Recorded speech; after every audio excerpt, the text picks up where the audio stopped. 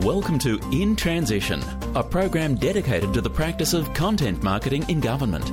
Here's your host, David Pembroke. Well, hello, ladies and gentlemen, and welcome to episode 6 of In Transition, the podcast that explores the practice of content marketing in government. My name's David Pembroke. Thanks for joining me. Content marketing is a strategic business process that involves the creation, curation and distribution of useful, relevant and consistent content designed to meet the needs of a specified audience in order to achieve a desired citizen or stakeholder action. So to today's guest, I will declare an interest up front. He is an old friend of mine, and indeed, he's kind enough to let me stay in his holiday house on the New South Wales South Coast in Australia every year. He's also one of the country's longest-serving political journalists, having worked as a senior correspondent in the Federal Parliamentary Press Gallery for News Limited and the Australian newspaper. He's also an author of a best-selling political thriller, The Marmalade Files, which is soon to be turned into a film, and he is the serving Senior Vice President of the National Press Club in Canberra. His name is Steve Lewis. He's also now a consultant for Newgate Communication, and he joins me now. Steve Lewis, thanks very much for being in transition. David, great to be here. Fantastic. Listen, I've invited you along today because our audience of government communicators, content marketers really, are always intrigued with the media as a primary channel to reach the public. What's your view of the current influence of the media on government communication? Media have always been very influential in terms of government communications. The media is changing. We've seen enormous change in the media, in the Canberra Press Gallery. What that means is that we've seen a number of specialist online reporters, people who are working in the digital media, less people working in the so-called old media. It means that the days of getting in the newsroom at 10 a.m. or 11 a.m. or even later are long gone. We've seen the rise of 24/7 social media, and all that's had an enormous impact on the media landscape. But I think the fundamentals still count for an enormous amount, that governments and indeed oppositions and crossbench senators rely upon the media as a whole to get that message out, to disseminate the message. I mean, just today we've seen Prime Minister Tony Abbott on Channel 9 this morning on the High Rating Today show, and I heard Joe Hockey being interviewed by Fran Kelly on the ABC. So, yeah, traditional media, old media if you want to call it that, but they're still very much the very important forums that politicians will use to get the message out. And it's no different whether you're the Prime Minister of Australia or whether you're working in a communication space in an outlying smaller agency in the Commonwealth bureaucracy. You are relying, of course, on media in all its forms to get that message out. The trick is, of course, is to be able to communicate sensibly, wisely, properly that particular message. And I think that's a debate, mate, that would take hours to have. Well, we've got plenty of time, so let's see how we go. But is that influence diminishing? Yeah, look, it's the $64 question. Has social media, for instance, taken over as a more influential platform, Twitter, Facebook, etc., than, say, appearing on Channel 9 or going on Fran Kelly's show? I would argue that while social media is very influential, and I'm certainly not for one moment downplaying Twitter or Facebook or the use of those particular vehicles, I still think that the traditional media is the vehicle that politicians, particularly senior politicians, use to try and influence public opinion and particularly to set the agenda, to set the agenda for the day or for the period with particular messages.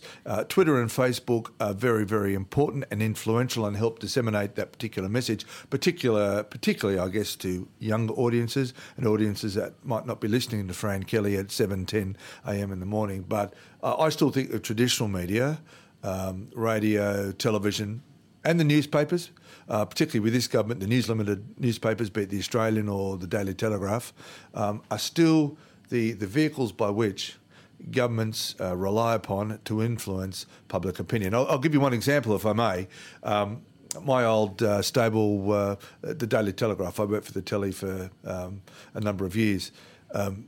they decided, Paul Whittaker, the editor, decided a year, 2 years ago that he was going to back a second airport for Sydney. And we saw the government under Tony Abbott announce a second airport for Sydney earlier this year. Now, I declare an interest. We are working with Sydney Airport, which, of course, has a first right of refusal. But putting all that to one side, I don't think we'd have a second airport being proposed for Western Sydney unless the Daily Telegraph got in behind, and anyone can go and have a look at the campaign they ran and are running for a second airport. They're running competitions now on what the name should be. That second airport would not have occurred if the Telegraph had not decided not to support that. So there's an example where an old-fashioned newspaper has set the agenda, and the government's responded by announcing a second airport, which you and I know has been floating around in the political ether for what? 3, 4, 5 bloody decades. A long time. A long time. But let me challenge you with the words and the sentiment expressed by the Victorian Labor Party's marginal seats campaigner at the recent state election in Victoria, where he said that their strategy was to work face-to-face on the ground with campaigners, meeting with people, going directly to those whose vote counted, and they are the swinging voters in the marginal electorates. And he said, we didn't want to win the day as far as the media was concerned, and we didn't care that the major newspapers editorialised against us because we communicated face-to-face with those that mattered. So they, in fact, decided that they were going to go in the opposite direction and were able to run what was effectively a content marketing campaign to get the result and win the election. Absolutely. And I mean, I thought it was very interesting. And the Victorian election, the result that went Labor's way on the weekend, will it be seen as a watershed in Australian politics in terms of elections that where the tactics by the winning side were different to that's been used in the past? I'm not sure. I'm not an expert on that election. But you're right. I do note that The Age and the Herald Sun both editorialised in favour of Dennis Napthine being re-elected. It didn't work. I mean, yeah, what does that tell you? It tells you that people don't read editorials or don't take much notice of editorials at the very least. But the editorials really are a summation of an editorial line that you've seen published over throughout the election. They're not just pulled out of nowhere. No, look, that's right. That's right. And I'm not trying to diminish or play down the campaign strategy that Labor adopted. I don't know enough about it. I don't know how much they relied upon digital media, social media, to win in those I think a lot of it modes. was face-to-face. I think they used people on the ground talking to people, clearly identifying using... That's the best media, isn't it? I mean, that's the best media. I mean, if you can go out and speak face-to-face to people and win the political debate, win their vote, I mean, that's what it's all about at the end of the day. It's about winning their vote. Fantastic. And they put a lot of resources.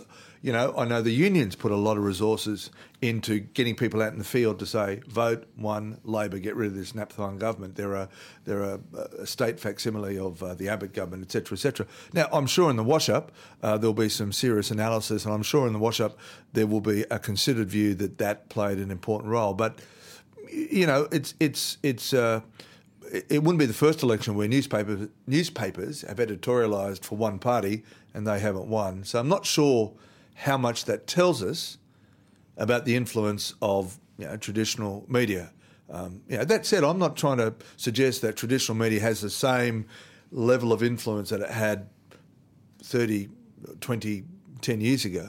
I accept the landscape is changing, and I accept that more and more, particularly younger people, are less and less switching on to reading newspapers or reading or watching television, traditional television. I mean, they're watching and getting their news and their information through their PDAs and their iPhones and the rest of it. They're streaming stuff through Netflix. They're getting Game of Thrones before it even arrives in Australia. They're relying less on the sort of traditional media.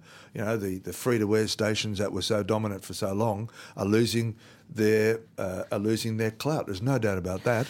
So what about outside of the political context of an election where a government is seeking to explain to people the benefits of their programs and why they have taken certain decisions.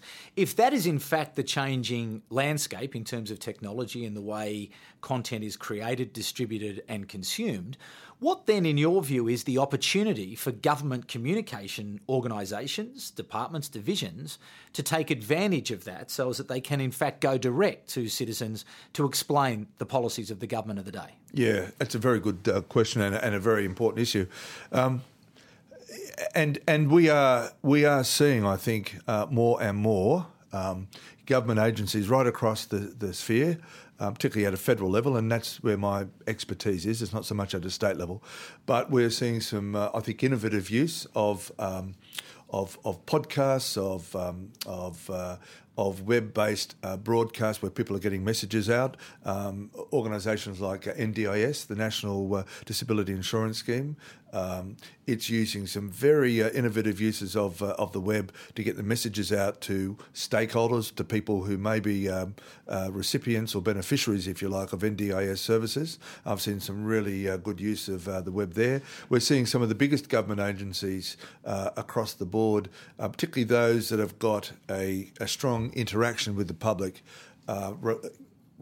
reach out to stakeholders, whether it's the tax office or Centrelink or other big government agencies, using digital media, online services to reach out and put their CEO or key players there to deliver these particular messages. So I think that is certainly the case, that we're seeing much more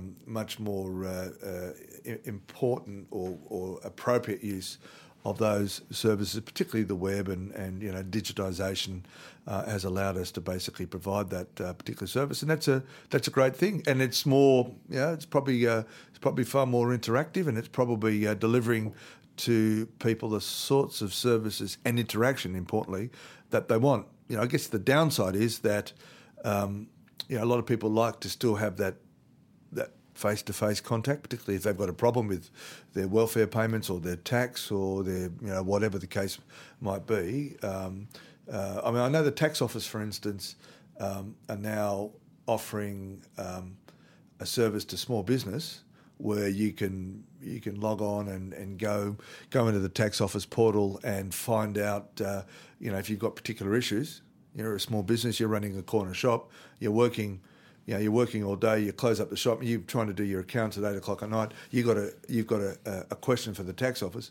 Well, several years ago you wouldn't have had any luck, but now there's, I know, a small business service available that allows you access to that. And that's, I guess, a sensible use of that web-based service that the tax office has put in place. But if I could draw then perhaps on your long experience as a journalist, as a content creator, what would your advice be to those government communicators who are now going to be expected to create useful, relevant, valuable content?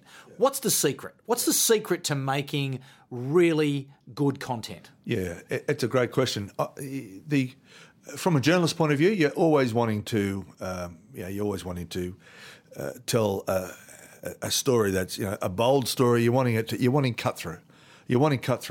So whether you're trying to put out a message on behalf of a department, on behalf of a minister, on behalf of some particular agency, you want cut through. So how do you achieve that? I mean, that's a $64 question. I mean, I would imagine there's a lot of former journalists who are around the place now working in government agencies. I know there are, and my message to them would be, you've got to really think about the message you're trying to send out. You have to recognise that that journalists are pressed for time more than ever. They don't have the luxury of getting a story and being able to spend all day on it, basically because of the demands of the job. What does that mean? It means that basically I think it puts greater demand on those working government agencies to ensure that the message has got as much cut through as possible. It means also, it's the age-old balance, I guess, of wanting to be strategic and make sure that you just don't put out messages on everything that's going on, but you're far more strategic, and you might hold back on certain messages because they're not really that important. In other words, go for quality rather than quantity, but make sure when you've got that message prepared to, you've got a message that you want to deliver, make it as cut through as possible. And I guess, put yourself in the shoes of the journalist who's receiving that to say, is there anything in there that's going to seriously tweak their interest, or is it a bit bland, a bit, sort of thing that you could hold back? Are you doing it just to get your KPIs up, or you're doing it because there's a significant message in there that needs to be widely disseminated? But perhaps what I'm asking really is not so much pitching that story to the media, which remains as important, but I'm talking about creating that story and going direct to your audience. So is there a rule of thumb that you used to follow as a journalist about what are the things that needed to be in the story to really pass your test before you were happy enough to send it on to the sub-editors? Yeah, sure. Well, look, I did, a lot of the stories that I did when I was working over 20-something years in the press co, a lot of that was, I guess, more investigative stuff. So I was basically trying to delve beneath the sort of, the front of house sort of PR machine and actually try and sort of dip into it. So I was probably fairly atypical, because I don't think there are many journalists, certainly nowadays, who are doing that investigative work. And, the Commonwealth, which spends, hundreds of billions of dollars each year, there aren't many journalists who are prepared to, spend the time, who are determined enough, persistent enough, and know where to look to pursue those sorts of stories. So, that makes it a bit of a challenge. But there's everything. Journalists want good stories that they know they're going to be able to sell to their news desk. So what are you looking for? You're wanting stories that have some bite. You're wanting stories that have, you're always after an exclusive. That's you look at the Australian newspaper. Most days it's got 5 exclusives on the front page. How many of those are legitimate exclusives? Another question. But as a journo, you're always wanting to break stories, right? You're always wanting to get stories that other people don't have. That means from a government communications point of view, if you've got a big story or a strategic story, it may make better sense for you to say, I'm going to give this story to the Financial Review, give it to Phil Curry as an exclusive, because I know that he's more likely than push for that to be on the front page. If I give it out to everybody, everyone's going to look at it and go, well, it's a general press release. It's going to sit on, it's going to end up on page 6 or page 8 sort of thing. So, from a journalist point of view, you're looking for exclusives. You're looking for stories that are going to resonate. And sometimes you're also looking for just a quirky sort of story. Sometimes there's nothing better than getting a nice, quirky, even a story that's nice human interest, or a story that's got a positive angle to it. I know there's a bit of a cliche that journalists only look for sort of scandal, and for they're always looking to sort of demonise governments and those in authority, and that they should be holding those people to account. But good journalists are also looking for the quirky story, the bit of colour and movement, and something maybe even a bit of human interest as well, because those stories often are the ones that have as much resonance as your big investigative breakthrough. What about the increasing importance of visual content, be it on a social channel, or even in a video context? At an event, how there's many ways that we can receive visual content. What's your views about the emerging importance of making sure that you're supporting your story with the appropriate imagery? Yeah. Well, there's no doubt that video imagery has emerged over the last small number of years, as a very important tool and a very important component of the media offering. So you now have specialised video journalists working, say, in the Canberra Press Gallery, working in the big media houses in Sydney and Melbourne, whereas several years ago you didn't have that. Several years ago, say, print journalists might have a bit of a side interest in video and might sort of do a bit of video on the side, but you now have specialist video journalists. So it is really important. I'm not sure that it's emerged to the extent that I thought it might have, as dominant as I thought several years ago it might emerge. In other words, it seems to me that print is still very much, in terms of the newspapers or the news outlets that I read, and I read a lot of the news outlets. I read, News Limited, Fairfax, the ABC. I'll read on a regular basis The Guardian, and I'll read more recent portals like the New Daily, which I do some writing for, Crikey, some of those other portals. And I'm not sure that video has become as dominant or influential in the telling of a story as I thought it might be. I'm not sure whether or not I'm just... What's the reason for that? Yeah, I'm not sure. That's a really interesting point. I know. Is it because it's complicated? It's complicated. It's expensive. It's difficult to do. I know News Limited had a small army of video journalists several years ago. I'm not sure that small army of video journalists are still in existence. It's a platoon. Yeah, or it might be a platoon, and they might have hit Hamburg. No, I'm not sure that there's that many left. I know, my daughter Rosie was working as a video journalist. She worked at the Australian and at News Limited in Sydney, and when she joined, there was a small team, and ended up she was the last remaining video journalist. She's now working in Canberra in print. Right, she's got all those video skills. I'm not downplaying the importance of video. I think video can tell a story like nothing else. And video I love, and as can a good photograph. It can tell a story much better than words can often. I'm not sure what the reason is. One of the things we have seen is the rise of social media and so many websites. Where and we've seen the rise of citizen journalists, where people can go out and just before I came here, I don't know why, but I was looking at a silly little video of a brown snake, and an old bloke came by and sort of kicked it in the head a few times, and it was just this quirky video, and it was on one of the mainstream websites. It just took my fancy, right? And I was thinking, someone's taken that and they've sent it in, and it's now up on a website. Citizen journalist is becoming very important. Some might say very powerful. It means that those in authority are under more scrutiny than ever before. But I'm not sure that the professional journalist is putting down the pen and picking up the video camera to the extent that I thought that might occur several years ago. Maybe I'm wrong, but and I haven't worked in a newsroom full time for a year or so. But my sense is, when I walk around the press gallery at least, there's not the number of people with video cameras doing the work that I thought there might have been. As we look to the future, things are changing quickly, and the rise of the citizen journalist, the opportunity for everyone to actually be a publisher now.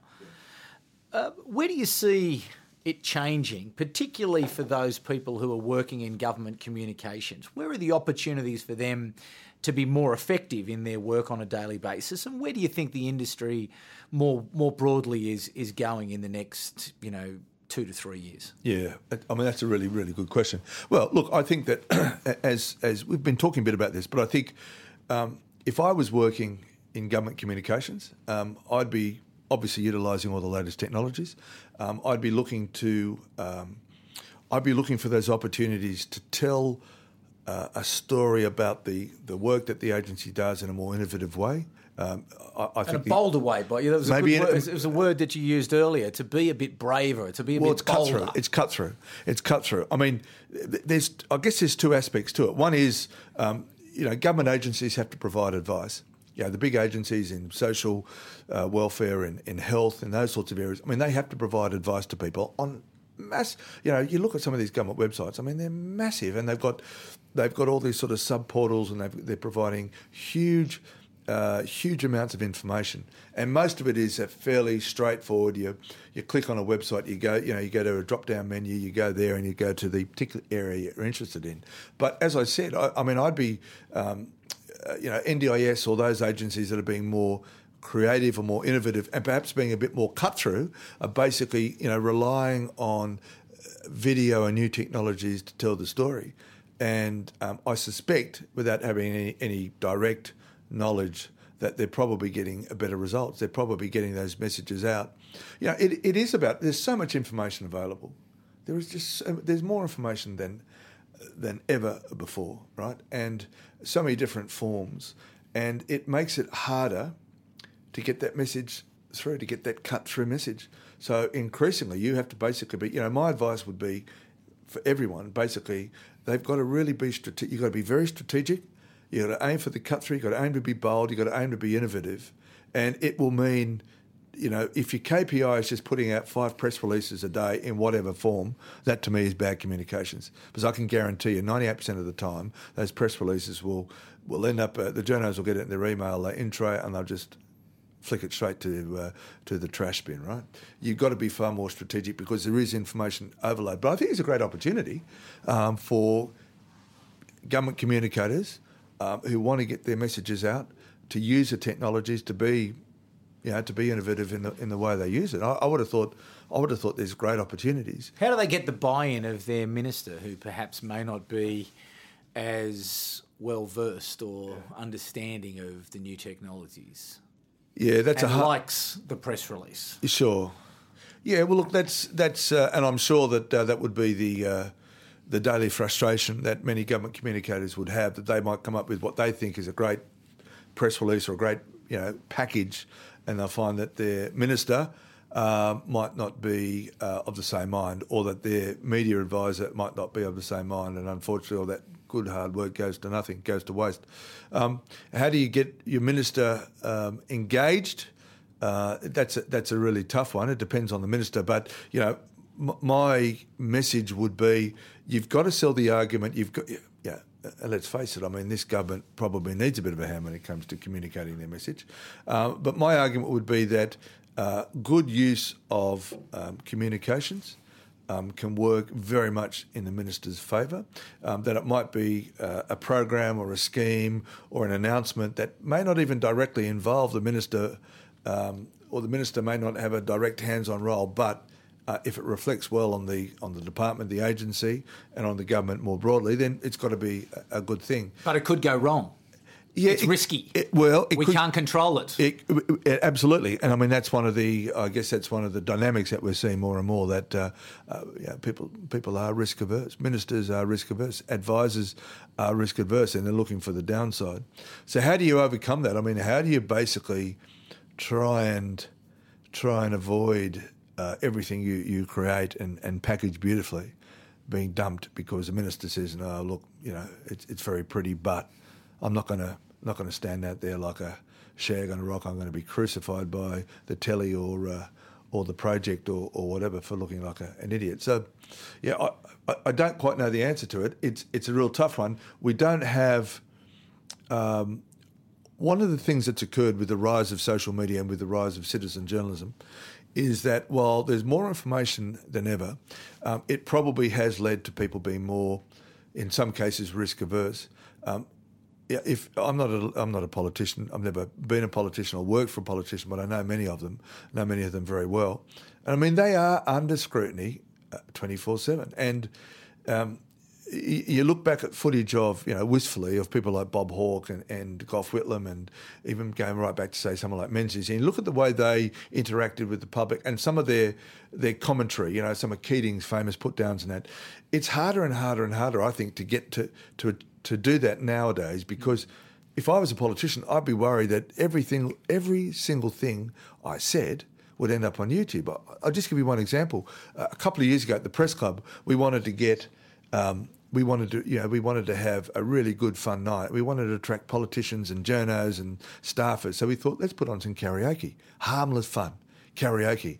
And a group of quite senior parliamentarians from Labor, and at that time Labor were in government, turned up. I thought, this is fantastic. This is going to go down really well. And a Meatloaf song came up. They got on the dance floor to have a sing. And as soon as they got up, there was one particular person who was going to belt it out.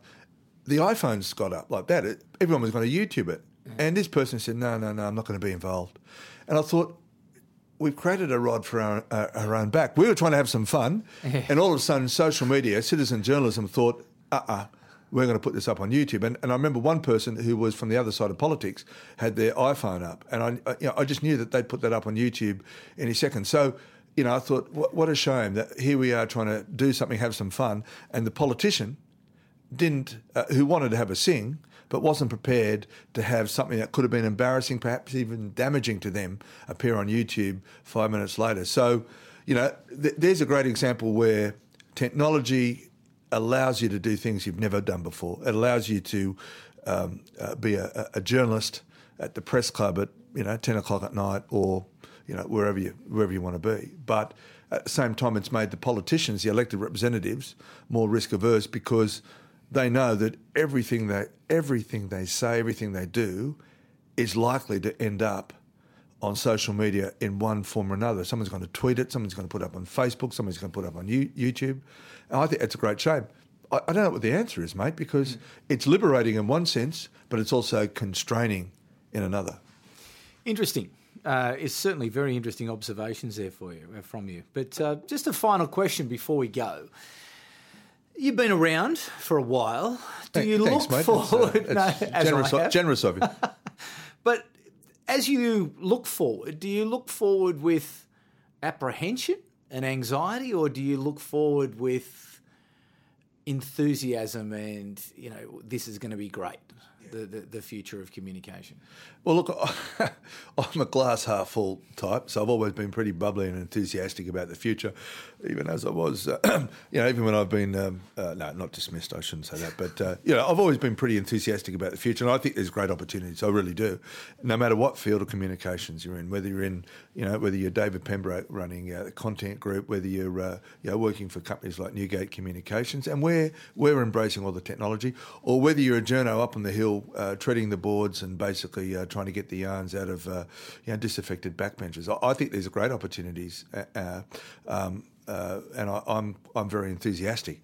I think people have to understand what technology can do for you. You have to also understand, particularly government communicators, have to understand that their ministers, the elected representatives who they work for are under greater pressure than ever because of the rise of social media, and I guess that needs to be reflected in their thinking. They need to be very strategic in terms of the way they develop content, and as you mentioned before, I use the word cut through.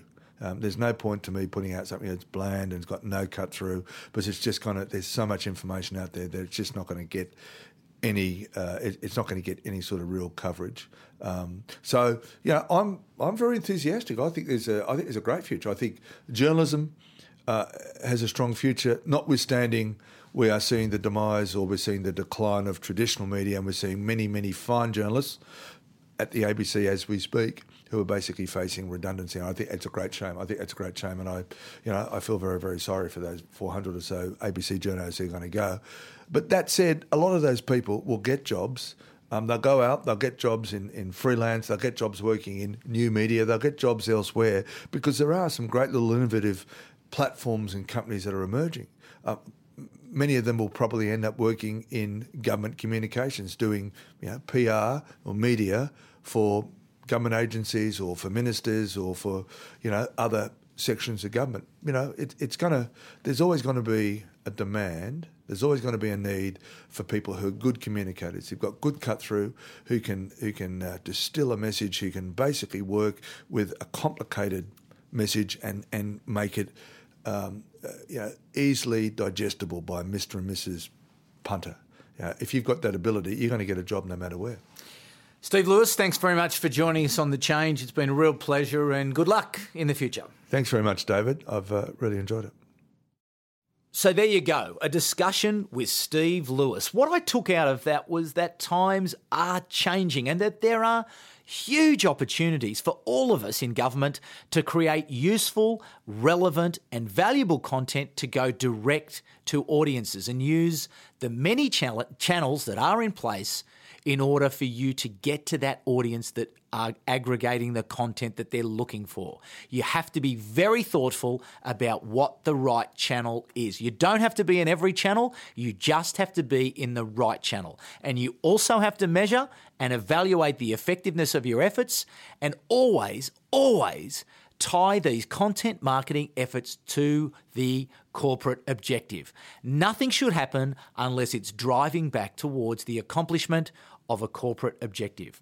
The media remains a key and influential channel to reach vast numbers of people, but I also think it's important to remember that often we are not trying to reach everybody. Often in government, our targets are very narrow. They're very niche, so perhaps the media is not always the right channel to use. That's something to keep in mind.